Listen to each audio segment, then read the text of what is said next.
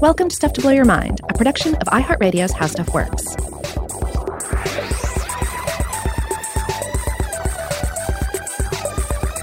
Hey, welcome to Stuff to Blow Your Mind. My name is Robert Lamb. And I'm Joe McCormick, and we're back today with part 2 of our exploration of facial recognition machinery. Last time, of course, we talked about some tech biz world stuff that may be highly relevant to your life, especially in the near future. We talked about an artificial intelligence company that was recently profiled in the New York Times as selling a service to law enforcement that would use they stole your face right off your head and scraped it from the internet, and now they're selling that to law enforcement as a tool supposedly for identifying people with a high rate of accuracy, linking your anonymous face to all of the digital information that's out there about you. Long story short, we're all boned. Unless we actually put into place various laws and protections that either keep these technologies from fully coming online or make sure that they are restricted from destroying the privacy, at least of private individuals. And we'll talk more about that aspect of the subject, I think, in the next episode when we get more into the modern technology. Today we wanted to focus more on the biological world of facial recognition, what's been learned in recent decades in psychology and neuroscience about the recognition of faces by animals like us. Right, because ultimately I guess the counterargument is, hey, we're just trying to teach computers and phones to do what humans do and what animals can do, and that is look at a face and respond to it, identify the individual behind that face. Right, and while that might be something that's scary as a capability for the machine to have, it's something that's part of our survival history and an important part of our social lives. Oh, yeah, because we go around every day. We're walking around, we're driving, we're in an exercise class, et cetera, and our brain is engaging in that exercise of which human is that? Who's that? Do I know that human? Wait, I think I know that human. Wait, further analysis reveals I do not. It's a really funny thing, actually, when you notice how much your brain is just going, who's that? Yeah. Who's that? Yeah, it's constant. Huh?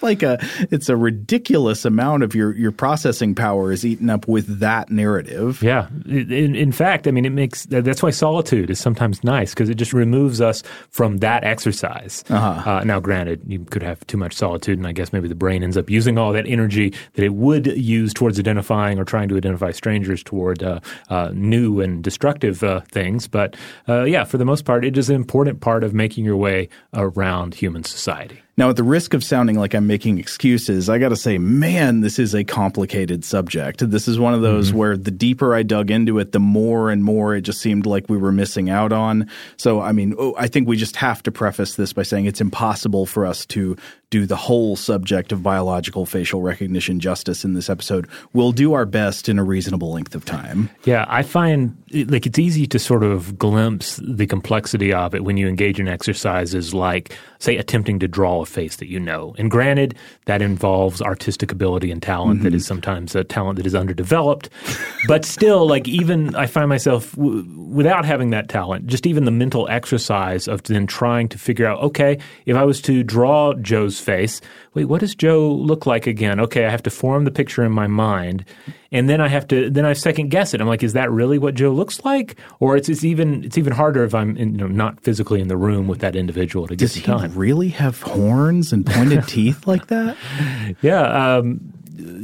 So that's one side, but also just the idea of recalling faces. And granted, we're dragging in the complexity of memory when we're doing that, but I think it also hints at it hints at how difficult this is to really unwrap what happens when we look at another face and identify it, much less when we recall it from memory. Now, we've discussed face perception in the brain before, for example, in our episodes on face blindness and in an episode called The Doppelganger Network. And in these previous episodes, something that we definitely talked about was the history of how our understanding of facial recognition in the brain was illuminated by studying cases of people with malfunctions of facial recognition in one way or another. primarily with a condition that we talked about in the face blindness episode. It is known as face blindness or prosopagnosia, which is a condition with a somewhat misleading name if you go with face blindness, because people with face blindness, I think it would be best explained by saying they actually see faces just fine. The real issue is that people with this condition have difficulty recognizing faces, not seeing them. Right. Like one example I always come back to, and I think I've probably brought this up on the show before, is there's an excellent episode of that television series Hannibal, about Hannibal Lecter, in which there's a character that also has face blindness. And when they behold Hannibal Lecter in a key scene, all they see is like a featureless flesh mask because it's like they can't see the face at all. That is not, based on any of the material we've looked at and accounts that we've read, that is not what face blindness is. It sounds like face blindness, the experience of face blindness, is more akin to, say, when I look at some vegetation and I ask myself, is that poison ivy? I know I've looked at a picture of poison ivy. I'm not sure if that's poison ivy or not. It's not like I don't see a plant.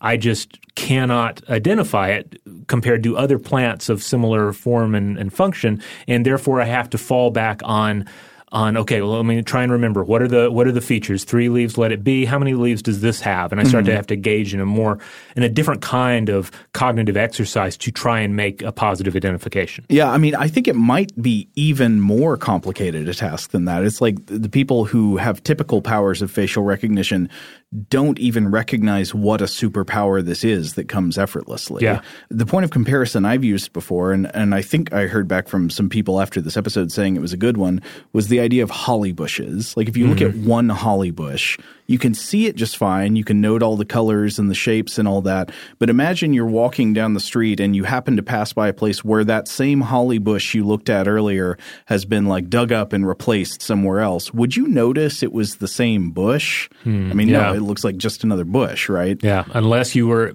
engaging in a far more tedious exercise of like counting the branches on the first bush, really getting in there, or, marking it with a Sharpie, that sort of thing. Exactly, yeah, because our brains are not specially wired to casually notice and remember minor visual differences in individual plants of the same species.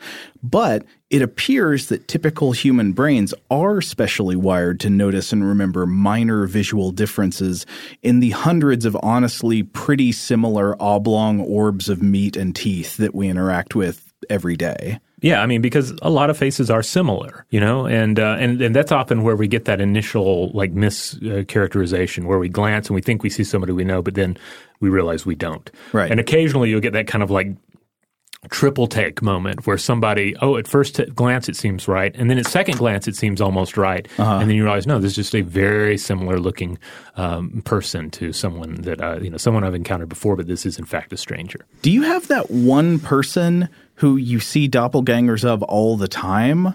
Like one specific friend or celebrity that you always think you see somewhere? I guess, I mean, there are certain, there are certain looks that are, that are common, certain styles of dressing that are common. I've got a very weird one. Do you want to hear it? Let's hear it. Okay. So for some reason, I keep thinking that I see the American physician and geneticist Francis Collins everywhere. The guy who worked on the Human Genome Project. I've seen a few pictures. I've never met him. I've just seen a few pictures of him around. And I see like basically an older white guy with a mustache and glasses. And I think, is that Francis Collins? I don't know why. Interesting. I mean, I find it there are people that I'm on like heightened alertness for, mainly like, for instance, your boss, Sure. Like I think this is true of everyone. For the most part, you don't want to run into your boss at, say, the grocery store, because the grocery store, first of all, is an awkward place to run into anybody. I just ran into a coworker at the grocery store the other day. It's the worst. Great coworker, nothing against this person at all, but when I saw them, I was like, ah! Yeah, because it's like, let's have this awkward exchange now, and let's do it again in 1.5 minutes on the next aisle, and then let's do it another time. Yeah. And it's a terrible exercise. And then your boss, it brings in additional complexities, no matter how wonderful your boss happens to be. So it results, at least in my weird mind of me being like hyper alert. Like, is my boss here? Is a coworker here? Mm-hmm. I must hide if I see them because I want to spare us both the awkwardness of running into each other. And that's just around the office. Right. So telling one human apart from another is obviously a relevant survival skill. So it's something that our primate brains developed a unique capacity for, especially by means of recognizing the visual features of the face.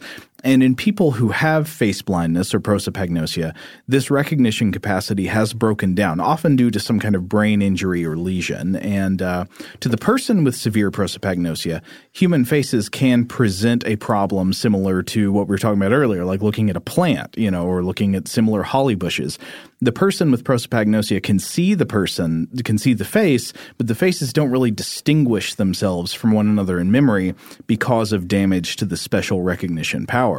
And as a side note, there's another interesting fact about face blindness, which is that people who have it also very often, not always, but pretty often have a kind of location blindness as well. Mm-hmm. They can become easily lost because they don't remember visual characteristics of even familiar locations like the building where they work or their house. Yes, I seem to recall Oliver Sacks writing about this. Totally, yes. The late author and psychologist who had face blindness as well. Yeah, he did. He wrote about it autobiographically, I believe, in a piece for The New Yorker that was really good that we talked about in our face blindness episode.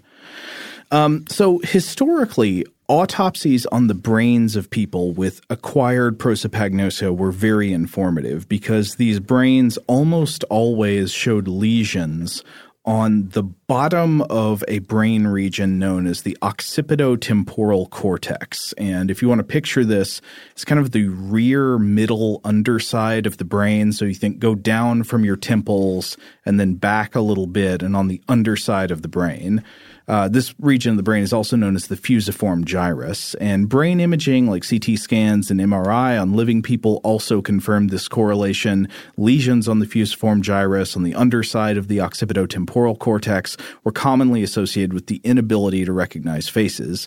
Meanwhile, real-time brain imaging like fMRI has also associated face processing with increased activity in this part of the brain. So if you look at a human face, your fusiform gyrus tends to get more blood flow.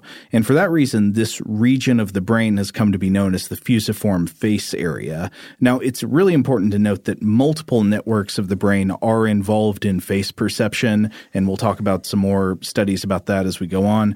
But it appears somehow the fusiform gyrus is especially important and that damage to it can tend to cause this. Another way that I wanted to complicate the idea we were talking about earlier that you can usually see faces correctly with prosopagnosia, but that you have trouble recognizing. A complication to that is like one study I remember seeing video of where there was a patient who had an electrode implanted directly to stimulate his fusiform gyrus, and he was awake and could talk about in real time when there was a current applied to this part of the brain. He said that his vision remained normal except for people's faces, and when the current was applied, people's faces would tend to kind of metamorphose, that like their features would appear to move around and stuff. Oh, interesting. Like more so than just the experience of staring at somebody's face till the information starts, loses kind of consistency. Oh, is that a thing you experience? Yeah, to a certain extent. I mean, with like saying a word until it loses meaning. Yeah. It's kind of the effect too of looking in a mirror too long, where you're not really presented with any new data. Mm-hmm. Like you've absorbed all the data that is necessary to properly react and situate yourself in reality, but then you keep feeding on the same informational source, which, is kind of like the road to madness, especially in situations of sensory deprivation. I've certainly had the experience where I stare at somebody's face or stare at, say, a dog's face long enough that like it starts to – it doesn't look any different, but it starts to decohere as like the seat of the soul and instead becomes textures of organs. Yeah. Do dogs have faces? Of course they do. I don't know. It didn't really. What is wrong with you? I don't think of cats as having faces either. Cats have faces? They just kind of have the fronts of heads, Humans have faces. Where does the Cheshire Cat's grin live, if not on its face? Well, it's a cartoon character. Cartoon characters have faces because they're made in at least partially in our likeness. I've just discovered something very sinister about you. I guess a pug kind of has a face. A pug definitely has a face. We've bred the pug enough to where it is as close to having a face as any dog can really claim to. Now, there's another interesting fact about biological face perception. I think I mentioned this in the last episode, but just to reiterate, the brain, it turns out, processes familiar versus unfamiliar faces very differently. Like when a face is familiar, the brain is extremely good at recognizing it accurately, even under difficult viewing conditions, bad light, weird angles, partial view, and all that. Mm-hmm. Less familiar faces fail to be recognized under these same conditions. So what's going on with the brain here? Well, just to reference one specific study by Sophia M. Landy and Winrich A. Frywald, published in Science in 2017, called Two Areas for Familiar Face Recognition in the Primate Brain, the authors found, quote, familiar faces recruited two hitherto unknown face areas at anatomically conserved locations within the perirhinal cortex and the temporal pole. So in fMRI, these two areas of the brain, but not the rest of the face processing network, responded dramatically to familiar faces emerging from a blur, but they didn't show any special activity when presented with unfamiliar faces. So it sounds like the brain also recruits these special additional networks in addition to the regular fusiform face area for identification when it detects a more familiar face. Now, of course, historically, evolutionarily, those familiar faces would be the faces of individuals that are part of our society, that are part of a close-knit group, or I guess potentially enemies that you've encountered physically in the past. But the modern media version of that is that we have all these additional faces as well, like all the actors we've memorized from watching TV and movies and surfing IMDb, for example. Yeah, well, I think one thing that's important is that when a face is familiar, it tends to come with a very complex suite of emotional reactions that are implied by the face. You know, you see somebody and you know them to be an adversary, or you know them to be a family member or friend. You've got all these complex emotions that come out of this emotional response called familiarity.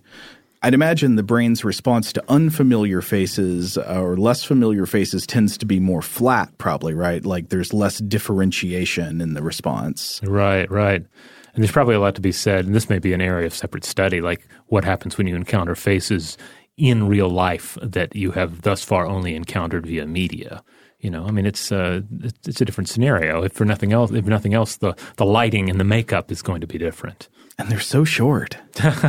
Oh, that's the thing I'm surprised we've never looked into before. There's got to be research on that, like why you assume that movie stars are 7 feet tall until you see them in person. Well, I think it's because they're standing on apple boxes a lot of the times. Yeah. Now, there's another interesting debate in the history of face processing research that we've discussed on the show once before. I wasn't able to find a resolution here, but it is sort of a dispute among these researchers. So to look at a foundational kind of study here, there was a study published in Nature Neuroscience in 2000 by Isabelle Gauthier et al. And the background here was that research had already shown that people who had been trained to have an expertise in previously unfamiliar objects called greebles, we'll come back to them in a second, people who had that expertise would recruit parts of the brain that are usually used in the processing of faces, such as the fusiform gyrus and the occipital lobe. And so greebles are these weird little chess piece-like objects with abstract kind of goblin ears and spikes and stuff. I really like the greebles. You know, I was reading about greebles, and greebles also, another definition, are and it's pretty closely related, I guess, are also the little bits of plastic glued to the tops of objects to make them seem more complex. Star Destroyer. Yeah, the Star Destroyer. I guess the Death Star itself, or a great example is the background on Mystery Science Theater 3000. Oh, yeah. At least for a number of seasons there, you could, if you look closely, you could recognize the everyday objects that were serving as greebles. Right. Such as, I think, a Millennium Falcon toy was back there as a greeble. But yeah, like the more junk that is glued to it, the more it looks like it has a lot of surface complexity to it. The Borg cube is another example of this. It's not just a cube, which of course it's a model ship, but then you have all these little bits on the outside of it, and it looks even more complicated. Yeah, it's got texture that gives it the illusion of functionality, when in fact it's just a surface that hides nothing real behind it. Yes. And a similar thing would be true of the greebles used in these studies. So they're like imagine a little chess piece that's just got different kinds of little spikes and features poking out of it. Okay. And so you can train people on these things and say you learn the name for this greeble versus that greeble, and they'll get names for, a group of them. Over time, if people train with objects like this, they can learn the names of the different greebles that look mostly indistinguishable if you haven't trained with them. Even though these are like just made for the experiment, there's no like pre-existing greeble set. Right. But you can train people on them. And so what previous research had found is that people who get trained on these greebles look at the greebles, and it seems to recruit the parts of the brain that are usually used for face processing. This study from 2000 I mentioned extended this principle to other areas of visual expertise, including birds and cars. So it found that when people had acquired an expertise for birds and cars, the brain recruited more of the face processing associated networks of the brain, such as the fusiform gyrus, when looking at the objects they were experts in. Interesting. Okay. And so at some points, this 2000 study has been used to argue that maybe the fusiform face area of the brain is more of a visual expertise center than a face center. But I think there's also a lot of evidence that's going the other way, that it has a natural and somewhat dedicated role in face perception. This other side saying that it's naturally dedicated to faces is known as the domain specificity hypothesis. So there's stuff going back and forth. But just to cite another one that I thought was an interesting follow-up to that 2000 study, this one was by Yaoda Zhu, called Revisiting the Role of the Fusiform Face Area in Visual Expertise, published in Cerebral Cortex in 2005. It followed up from the 2000 study about birds and cars, asking a reasonable question. The author here says, okay, if people with expertise in birds and cars show increased activation of the FFA when they look at birds and cars specifically, what if this is, quote, due to experts taking advantage of the faceness of the stimuli? After all, birds have faces, and three-quarter frontal views of cars resemble faces, which was funny, but I was like, that's a good question. Well, I think the faces of cars came up on a previous episode when we were talking about like our experience as a driver of a car and identifying with cars. About you have the headlights and the grill. It looks like a face. I don't know about birds having faces. I think I'm also I find it hard to believe that I'm looking at a bird's face when I'm looking at the front of its head. So cats no faces, dogs no faces, birds no faces. I mean, I guess a chimpanzee has a face. Gorillas, I would attribute faces to to primates, especially higher primates. Okay. I don't know about lesser primates though. I have to think about that. Wow. This is blowing my mind right here. I mean, does a shark have a face? Yeah, a shark has got eyes, mouth, yeah. Okay. Yeah. Clams don't have faces. No. Okay. Oysters don't have faces. No. All right, well, I would be interested to hear from listeners about this. Am I alone in how I feel about faces?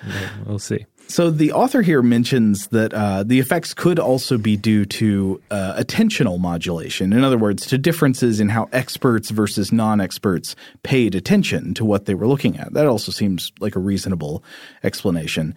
And so they ultimately find here, quote, in this study using both side view car images that do not resemble faces and bird images in an event-related fMRI design that minimizes attentional modulation, an expertise effect in the right FFA is observed in both car and bird experts, although a baseline bias makes the bird expertise effect less reliable. These results are consistent with those of Gauthier et al. And suggest the involvement of the right FFA in processing non-face expertise visual stimuli. Okay, so this one seems to hold up the 2000 study. But I said that there was a dispute and that it's complicated. I found plenty of other sources saying that there's all this independent evidence that the brain has a dedicated role. This region of the brain or these networks in the brain have dedicated roles in face perception, the domain specificity hypothesis, and other studies have found conflicting results and argued against the expertise theory. For example, there was one in 2007 in Cognition by Rachel Robbins and Eleanor McCone that found basically dog experts showed no special face-like processing for dogs in non-face identification tasks. Another thing I was reading is some researchers arguing that the engagement of the fusiform face area in areas of visual expertise was still somehow maybe just an artifact of how attention was being stimulated in those test conditions. So I'm not sure if the opinion of neuroscientists has shifted largely to one side or the other of this debate in the years since. It does seem like there's a very solid consensus that at least some inherent domain specificity exists for the FFA, that at least in some way it is naturally dedicated to faces. But at least as far as I could tell, it could be possible to split the difference here. Like maybe it could be that there's a face perception network of the brain shaped by evolution quite specifically to recognize faces, and maybe it also just happens to be a good part of the brain to recruit for minute visual discrimination in other areas that the brain becomes highly adapted to through training. Yeah. Either way you shake it, I mean, the take-home is that faces are incredibly important. Right. And we see that reflected in the neural machinery devoted to it. I think that's exactly right. It's a good point. So either side of this debate, whichever one is right, it's either that we've got this inbuilt recognition capacity for faces that makes faces uniquely special, or we've got a visual expertise center that in most people becomes most highly attuned at looking at faces. And the only things that really rival that engagement of the visual expertise center is like when you get super into a subject, like you're obsessed with birds. Right. And it becomes the same sort of visual experience too. Yeah. Where, you turn to somebody, say it's airplanes, where you're like, oh, I wonder what kind of airplane that is. You turn to your buddy who's an aviation geek, and they just a glance. You're like, oh yeah, that's a Spitfire. In the same way that you might turn and say, oh yeah, that's Doug. Right. Yeah. When somebody's got visual expertise and you ask them to recognize something, you notice how they emotionally light up the same way that like you or I do when we suddenly recognize an actor in a B movie. Yeah. You see that comparison? Yeah, exactly. Like it's, it's like this is what I've been training for. Yeah, that's Robert Englund. Yes. Out of the Freddie makeup. Is that a more generalized reaction? Is that not just us that like people don't just look around for people who have familiar faces and recognize them, but get really excited when they suddenly recognize somebody? Yeah, I think so. I think I see it in other people, so I presume that it is part of the normal experience or the traditional experience. Because I guess if you were to apply it back to, again, like a small society model, it would be recognizing a friend, right? Like on some level, the actor that we associate with films that we like we value them on some level. It's almost like they are a friend. And spotting them in another film is like spotting a friend.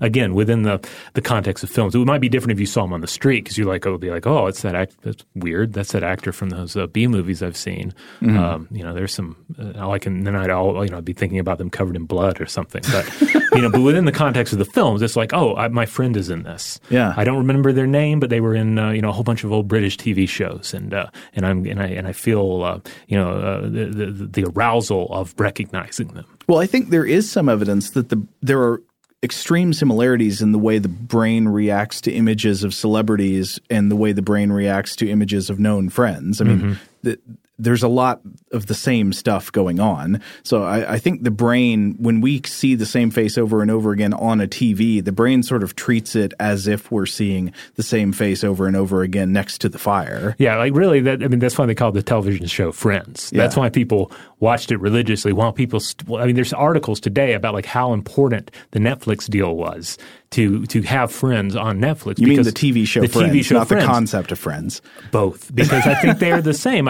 Based on the way they say people consume this show, it is like the familiarity of it. It is encountering these same people over and over again.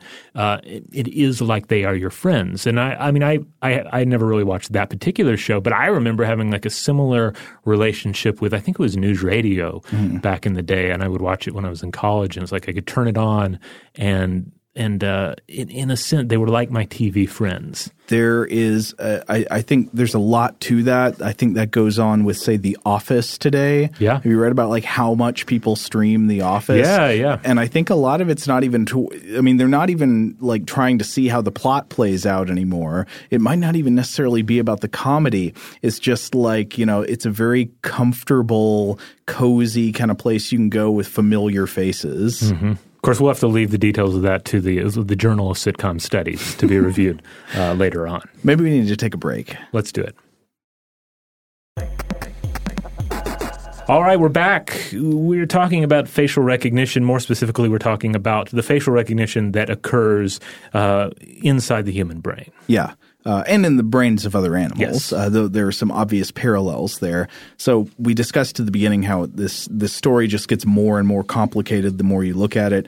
I want to complicate things further with a really interesting article that I was reading in the journal Nature, their news section. They had a news feature by a writer named Allison Abbott, which was about the work of the Caltech neuroscientist Doris Tsao, who studies facial recognition.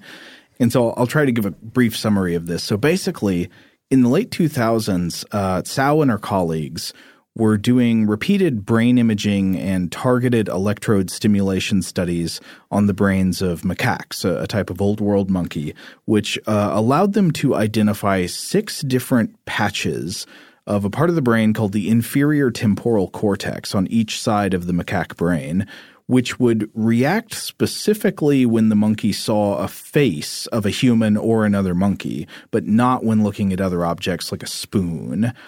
And stimulation of one of these patches would cause activation in all the others. They were sort of chained together for simultaneous neural activity. And what the researchers learned over time was that individual cells in individual patches tended to be specialized to specific parts of faces. So one spot in this matrix would respond by firing faster consistently based on how far apart the eyes were. Like, say, if the eyes are farther apart, it fires faster. If they're closer together, it fires slower. And then others would respond specifically to changes in other features like the size of the nose or in the irises. And they use this knowledge to create what has been called now a face code, a kind of top-level system for sorting faces along these major dimensions that the brain responds to in a specialized way. So, kind of like if you're creating a character in a wrestling video game, you've got like maybe 60 different values that you can adjust the sliders on. Okay. And so it turns out that the brain, at least according to this research, appears to have individual neurons dedicated to each of those sliders. So like as the slider goes from 0 to 100, that individual neuron starts to fire faster and faster. So you can see these like coded regions of the brain that map to individual elements within the face. Now, an interesting thing here was that the outermost cells in the cortex seem to respond to the most obvious stimuli, such as like face shape with, things like distance between the eyes or length of the mouth, whereas deeper cells seem to focus more on more minute data, like things about the texture of the skin and stuff. I guess to some extent that like lines up with our experience of glimpsing somebody and then maybe doing that second look or that more detailed look to follow up on the initial impression. Yes. I think that's exactly right. But then to read a quote here, quote, "The research seemed to point to a mechanism by which individual cells in the cortex interpret increasingly complex visual information until, at the deepest points, individual cells code for particular people." Huh. And this goes with a finding by a researcher named Rodrigo Quion Quiroga, who earlier in the 2000s discovered something that was called in the media Jennifer Aniston cells, to come back to Friends, because these were literally single neurons that appeared to respond to pictures of specific famous or familiar people. And it was also found that so if you have a cell for Jennifer Aniston in your brain, the Jennifer Aniston cell would respond to the evocation of a concept of that person as well as to the picture. So it would respond to seeing a picture of Jennifer Aniston, or to like seeing her name written, or even to seeing lists of movies that she appeared in. And am I correct in remember what Jennifer Aniston was one of the friends, right? Yes. Okay. Yes, okay. yes, Just yes. wanted to be sure on that I wasn't making that up. Okay. You're talking about Friends like you know. Well, I was pretty sure, but I wasn't 100% sure. Well, they could just as easily have been David Schwimmer cells. Yeah. I mean, the thing is I can definitely picture her in my mind, and I can picture David Schwimmer. Like they're just coded in there. There's no denying their faces.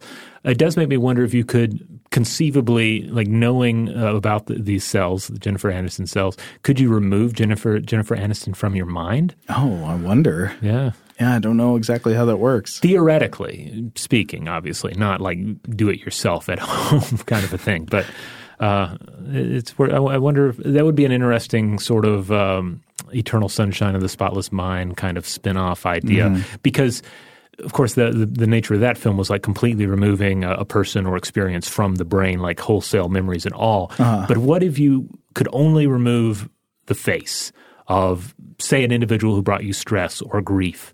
Like, what would that alone do? How would that impact the other information that is there if it itself is untouched? I don't know. I mean, as usual, the things inside the brain turn out to have a much more complicated relationship to our phenomenal experience of the world and our internal experience of thoughts usually than would be implied just by like a single cell change in the brain has this clear effect on life. But I don't know. I mean, I would suspect that changing that one cell would not entirely eliminate this person from the brain because you have complex networks of memories and emotions that all involve familiar people and celebrities. Yeah. You know, another thing, this is not something we came across in the study, but it also makes me wonder about the faces of individuals in literature that one might read. You've never seen You've never seen them, but on some level, it is probably not like the detailed version of a face unless you're doing an exercise that I would do almost religiously as a young reader and still fall back on occasionally, and that is subbing an actor into a role. Casting the book. I would do that all the time when I was a kid. And I'll still sometimes fall into it today. But then other times there will be a face or an almost face in my head. Maybe it's not super detailed. It's not as detailed as a real person, but it's there kind of floating around in my head. And when I think of that character, that face emerges. I think we've missed the time window for this, but I'm now recasting Dune with the cast of Friends. Oh. Right? So Duke Leto is David Schwimmer, and let's see, Joey is Paul Atreides, right? I guess so. No, actually, Hollywood people, if you're listening, here's my pitch. Redo The Punisher starring David Schwimmer as Punisher. Well, I mean, Schwimmer's been good in some things. I guess I can imagine him playing the Punisher. I'll go ahead and go that far. There's only one way to know. Yeah. So eventually, after doing all this research about these sort of like neurons or patches of the brain that are coding for individual variables that can vary with the human face, Cao and her colleagues began researching broader variables for visual recognition of objects that worked very much along the same lines as the face variable neurons. So some examples that were cited in Abbott's feature on this. Neurons that appear to respond specifically to, quote, whether something is spiky like a camera tripod or stubby like a USB stick. Mm-hmm. So you could have kind of a slider in the brain that corresponds with a specific tiny patch about whether it's got spikes or whether it's kind of rounded or something. The Kiki Booba thing. Yeah. But then other things might correspond to whether something is animate like a cat or inanimate like a spoon. And there can be things in between that maybe a washing machine is a little more animate than a spoon but less animate than a cat. Interesting. Huh. And again, this would be expressed by how rapidly that neuron fires when viewing that particular stimuli.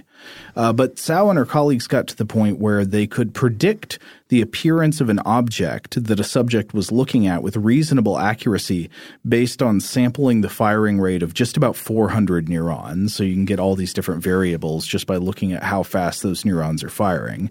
And this suggests that there could be a feature-based coding system that may operate across the whole brain. And so taking away from this research, Cao is talking to the author here, and she says that, the brain is not just like, quote, a sequence of passive sieves fishing out faces, food, or ducks. Instead, she says, quote, it's a hallucinating engine that is generating a version of reality based on the current best internal model of the world. And I think this is a really important and interesting way to think about visual perception and recognition. There's so much going on in any image of the world that you look at. It seems almost impossible that your brain is actually registering all the information constantly, simultaneously, and updating based on, what is actually taking place in the world. It seems more like your brain is kind of creating an illusion that you are looking at the world and then pretty frequently updating little key bits of data about that illusion. Yeah, I mean, it's kind of like, in my experience, to bring this back to Dungeons & Dragons, it's like playing Dungeons & Dragons and telling yourself, yeah, I know what all the rules are. But then when individual rules come up, you're like, actually, I need to check that rule again. Maybe I don't know that rule. That's kind of what it's like to walk around the world and take in visual sense data. But I love this idea of the hallucinating engine of the brain, because this description matches up so much of what we've discussed on the show, that your memories are not reality, that your perception is not reality, that your feelings are not reality. Not to say that all three of those things are lies. No, they're based on reality. They're based on reality, but they themselves are not 100% accurate. They are not 100%. They are not a reflection of the world. They are at best a distorted reflection of the absolute reality. And even then, it's hard to even say what that is, right? I mean, the vision, vision is not a camera feed. Right. It is not recording passively, objectively everything that happens in front of your face. It is instead sort of a hallucination that is quite frequently updated with little bits of data. Right. And that's without even getting into discussions of how our vision and other senses match up against the other organic senses of various creatures in our world, things with far sharper vision that can see in different wavelengths, things with far sharper hearing and scent that therefore live in what I've often seen described as like a different sensory world. But you can't walk around the world reminding yourself of that. But ultimately, the version that you form in your head has to be your working model of reality. And, otherwise you just go mad. Yeah. There's a really interesting thing that gets pursued at the end of Abbott's article here where she talks about the idea of what's the best model for sort of the whole brain visual perception of what you're seeing in front of you. And she makes reference to this idea of predictive processing. Quote, the brain operates by predicting how its immediate surroundings will change millisecond by millisecond and comparing that prediction with the information it receives through the various senses. It uses any mismatch or prediction error to update its model of the world.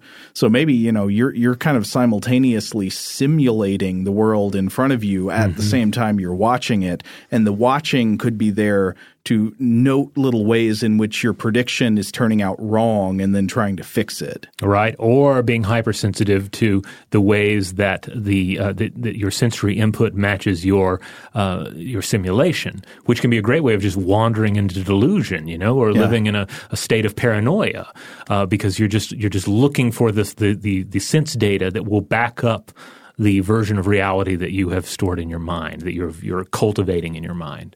Yeah, absolutely. There's one more point of comparison that I thought was interesting because the article makes reference to optical illusions. Mm-hmm. There's this question of – so when you look at an optical illusion, it's one of those things that has like a double image valence. It's the duck and it's the rabbit. Right. You don't see the duck and the rabbit halfway. You don't see it both at the same time or halfway between. You see it – I mean, most people tend to see fully duck and then there's a flip in the brain and the brain readjusts and then you see fully rabbit. Isn't that interesting? Like what's causing that flip? Nothing has changed in terms of what you're looking at, but suddenly the brain undergoes some kind of internal change and it has completely reversed what you perceive yourself, what you perceive in front of you. Like another example would be when the accidental face in a design is pointed out to you and then you cannot unsee it. Yeah. Like one for me is the double hanger that looks like a drunken octopus that wants to box. Oh, it like took me a second. Yeah. Yes. On the back of a door. Yeah. It's got two little prongs. Yes. Yeah. Like before it was just a coat hanger, but then once that was pointed out, that's all I can see. Like that's how it's coded in my brain. It's Fightin' Joe Octopus. Yeah. Or if you look at Edvard Munch's The Scream, but has anybody ever told you to look at it and see if you can see the Springer Spaniel? No, I don't think I've done that exercise. Okay, look at the head on the Scream next time and just think Springer Spaniel, and then you won't be able to unsee it. So there's another interesting development about facial recognition in the brain that I was reading about in a 2016 article by a couple of researchers named Anna K. Bobak and Sarah Bate, who at the time were conducting research on face perception at Bournemouth University in England. So they point out that one aspect of a typical human brain's face perception is the ability to engage what they call a configural or holistic strategy for visual processing, meaning that these human brains are able to sort of see faces as a whole rather than examining the independent features of a face one at a time.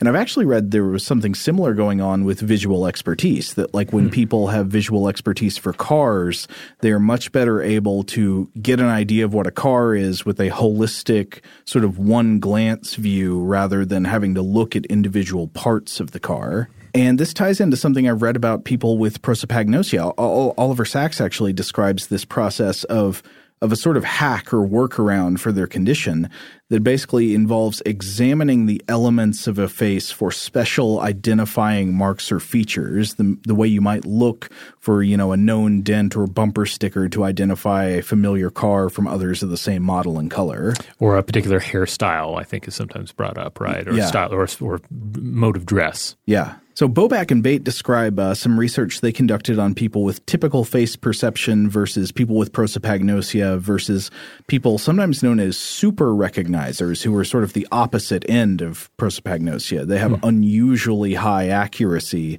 in remembering and recognizing faces, even for people they haven't seen in a long time. And the authors here write that they used eye tracking software to see where these different groups of people tended to look when they were examining a human face. And there were some interesting differences here. So they found on average people with typical face perception would tend to focus basically around the eyes most when trying to identify a face. And they note some previous research on people with acquired prosopagnosia, including a 2008 study from the Journal of Neuropsychology by Orban de Zivry et al. And it found that people with face blindness tend to look less at the eyes and at the upper area of the face and tend to look more at lower regions of the face, like the mouth, when trying to identify faces.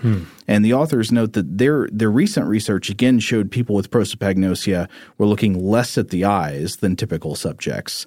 Meanwhile, they note that super recognizers in their studies tended to, on average, focus more on the nose, which was kind of strange. But they had an idea about that. So is it something special about the nose itself as a feature of the face, or is it, as they kind of propose, more of a diagnostic center of the gaze that gravitates toward the center of the face when we are better at getting a holistic sense of a face from a glance rather than trying to examine its individual features one by one? And so the authors here argue that it is the center of the face rather than the eyes in particular or any other feature that optimally engages the brain's facial recognition systems. Interesting.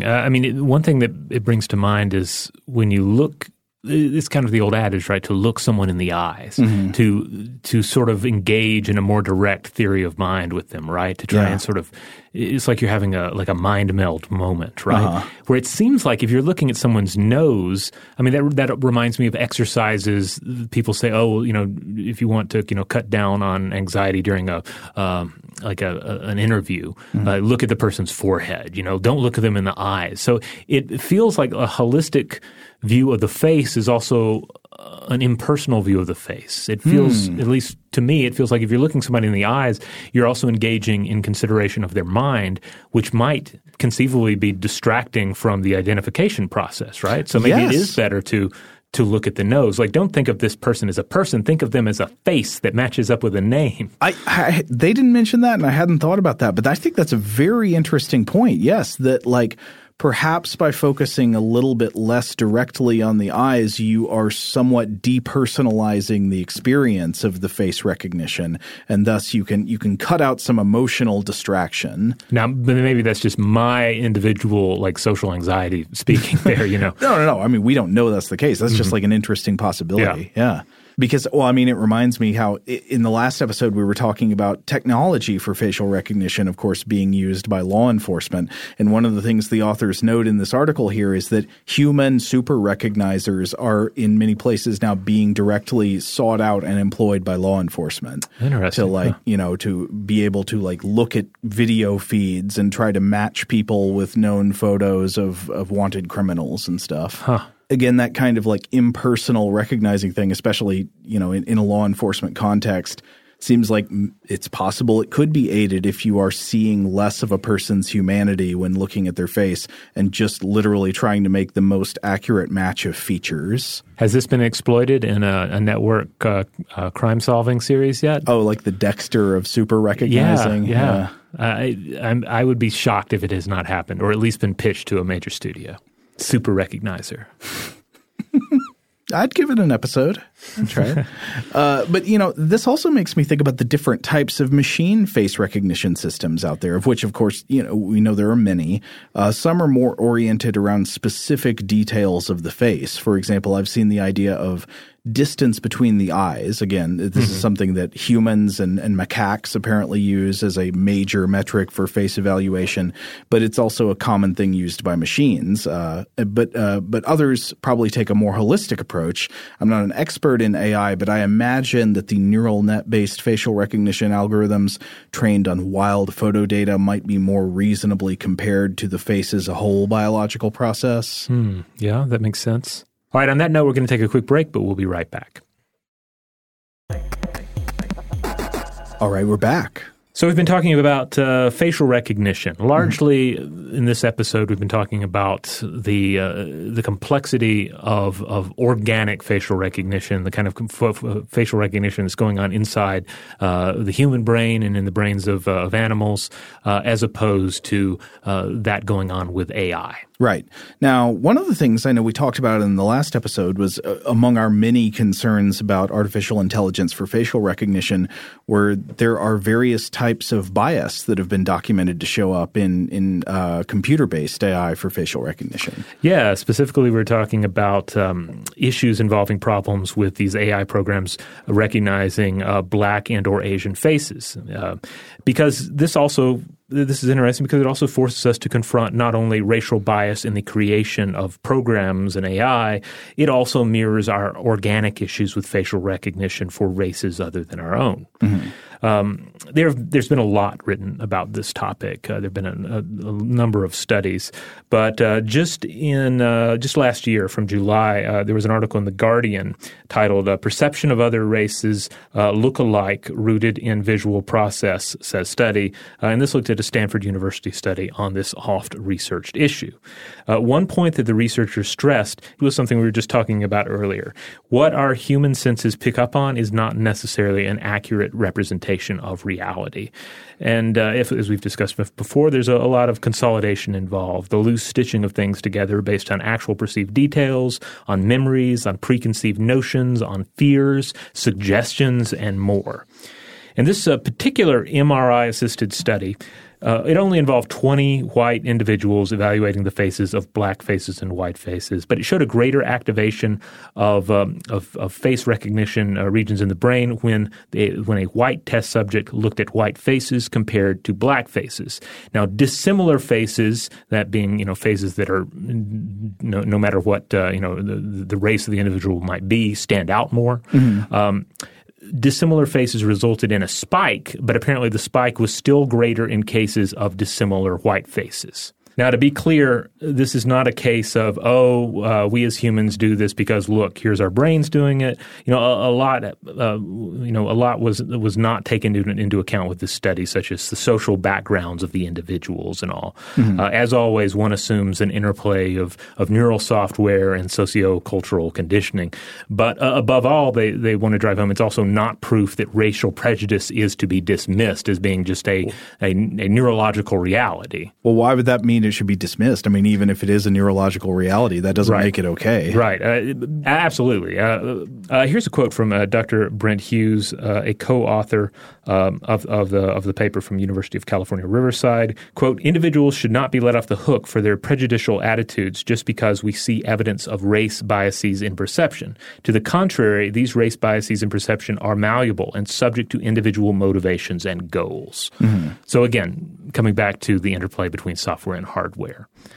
But I do think there's a lot to contemplate here. The way our organic and currently our technological facial recognition systems are subject to racial bias, but that in both cases they are malleable. There are ways to tweak and improve, just as there's room to allow these imperfect perceptions of reality to color what we believe about the world. Probably one of the most important things is for people not to be lulled in by the misperception that because something is a computer algorithm or that it's a machine, mm-hmm. that it's impossible for it to have a bias. I mean, Clearly we just know that that's not true. I mean, obviously the machine isn't motivated emotionally. The machine doesn't say hate people or care about people in whatever way, but it's guided by rules that are created by training based on data sets that are in the real world, which might incorporate racial biases, or it can be trained, on explicit rules generated by people, whether by malice or just by mistake, have some kind of racial bias incorporated in them. Yeah. And on the human side of things, this is only a glimpse at very broad facial perception, because also consider how cued into facial expressions we are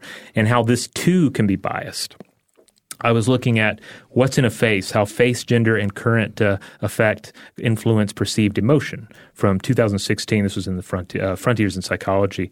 And the findings included a bias to perceive male faces as more negative and that perceptions of female faces depended on current mood. So to summarize both cases, the male face that an individual perceived needs to be happier looking compared to a female face to elect an interpretation of even just neutral emotion. So just male faces in general are interpreted as having more negative emotion in them. Yes. And then, meanwhile, the happier a given male observer is, the more inclined they are to see a female's face as happy. Okay. Which is kind of complicated, but that comes back again to like, what is my emotional state? Mm-hmm. That is then affecting the emotional state I perceive in other people. And all of this is adding to my perception of what's going on in reality. Oh, this is the classic, like, oh, yeah, she thought the joke was funny. I was laughing. Yeah. Now, this is just one study I'm referring to here and shouldn't be taken as the gold standard or anything, but it does provide a glimpse into just, again, how complex and unreal our perception of reality is. And I think, it makes sense because we are such social creatures that the social reality of a human is of tremendous importance. But of course, reading the social reality of a person is rooted in various conscious and subconscious processes. It also depends on theory of mind. It's highly susceptible to bias based on conditioning, culture, and more. Now, currently, mostly what we've talked about with AI and facial recognition software, it is concerning just the measurements of the face, the appearance of the face, and not so much emotional states. But that's not to say that the programmers of these AI are not interested in reading that information as well, or at least the marketers, right? But no, I mean, I guess both, because to do a little more on faces and emotion. I think some of the same problems with human perception of emotion in other people's faces are translated now to technology, except made even more blunt and inaccurate. So Many technology companies in recent years, including IBM, Amazon, Google, Microsoft, etc., have all been advertising AI that can read human emotions by inferring them from facial expressions. Mm-hmm. And there are some cases where even companies that have shied away from doing facial recognition, as in this is Jeff's face, mm-hmm. have still said it's okay to try to just look at a face anonymously and judge what its emotional state is. And this is being advertised as useful for evaluating candidates in a job interview or analyzing emotional states of customers in a retail environment. You want happy customers, or assessing potential threats from people trying to conceal anger, all kinds of stuff. I even saw one that was trying to sell it as like a driving safety feature, detecting like road rage on the face. So just one example, an August 2019 piece I was reading in Wired discussing Amazon's image analysis software known as Rekognition with a K. Just the spelling of that is terrible. But so at the time, this was claiming to be able to assess emotions in faces, including happiness, sadness, anger, surprise, disgust, calmness, confusion, and then the newest one they had just added to the list when this article came out was fear. Okay. Well, that's a big one. When's that last? I don't know. That's the one they brought online last. Though it makes me think of the end of Starship Troopers. It's afraid. So what does the scientific research tell us about how well these algorithms should be expected to do in reading emotions? I was looking at a paper by Lisa Feldman Barrett, Ralph Adolphs, Stacy Marcella, Alex M. Martinez, and Seth D. Pollack in Psychological Science and the Public Interest, published in 2019, called Emotional Expressions Reconsidered: Challenges to Inferring Emotion from Human Facial Movements. And they looked at, like a ton of, I think over 1,000 studies. It was a huge meta-review. And they conclude that the whole premise on which these algorithms is based is close to worthless because, shocker, there is a little bit of information about emotional states encoded in human faces, but it's not nearly enough to give you a very accurate picture of internal states. People's faces reflect all kinds of strange, complicated, fleeting emotions back and forth. They might be faking emotions with their faces. And even when humans read each other's emotions, which we were just talking about, they're not always totally good at doing. Mm-hmm. But when humans do it, they incorporate way more than just the face. They incorporate body language, tone, all kinds of things to read emotion. And the AIs are not even that good. They're just going off the face. And the researchers say that, the evidence concludes that looking at the face alone is completely insufficient to get an accurate picture of internal emotional states. And it's kind of dangerous to suggest that you can get an accurate picture of emotional states just with facial analysis. To read a quote, scientists agree that facial movements convey a range of information and are important for social communication, emotional or otherwise. But our review suggests an urgent need for research that examines how people actually move their faces to express emotions and other social information in the variety of contexts that make up everyday life, as well as a careful study of the mechanisms by which people perceive instances of emotion in one another.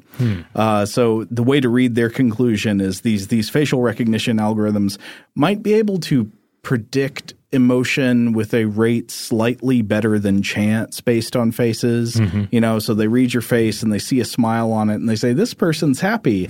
And that's a little bit better than guessing your emotional state at random, but not a lot better. Have these programmers never heard Tracks of My Tears? Do they not know how smiles work? But it does sound like we could get to the point where we could be driving automobiles that tell us to smile more. Yeah. Because we already have them that try and sort of judge what our state of wakefulness is based on our driving performance. Where they'll say, "Do you need a break?" And there'll be like a coffee cup symbol that'll pop up on the dash. It's not that difficult to imagine a scenario where one will pick up on some very broad signs of displeasure and start chiming in with some advice. I don't know why, but just thinking about this is making me mad. I want to say, go download some malware, computer. You don't know me. Get broken. What if it was more subtle than that? What if your car picked up on some very overt signs of displeasure? What if your car just told you that it loved you? I think I would fall for that. I would, if it was presented appropriately, I would be like, yes, thank you. Finally. Yes. Wrap your hands, cross my engines. All right, that's enough, Bruce. Are we ready to wrap up for today? Yes. Okay, but I think we will be back with at least one more part, right, where we're going to talk about the history of facial recognition technology and a little more about the modern implications, possible regulation schemes, and stuff like that. Absolutely. In the meantime, certainly we'd love to hear from anyone out there because we all have faces. We have some experience with facial recognition and varying levels of facial recognition. I know we've heard from listeners who have varying degrees of difficulty. Or I'd love to hear from someone who thinks they might be a super recognizer or is a verified super recognizer. In the meantime, if you want to listen to other episodes of the show, you can find them wherever you get your podcasts. If you go to stufftoblowyourmind.com, that will shoot you over to the iHeart listing for this show. But wherever you get the show, make sure that you rate, review, and subscribe. Those are the ways you can help us out. And don't forget about Invention. That's our other show. That is a journey through human techno history. And right now we're talking about fire technology over there. We're talking about matches and also just the ability, the massive step forward in human technology that enabled us to not only capture fire but to recreate it. Huge thanks, as always, to our excellent audio producer, Seth Nicholas Johnson. If you'd like to get in touch with us with feedback on this episode or any other, to suggest a topic for the future, or just to say hi, you can email us at contact@stufftoblowyourmind.com.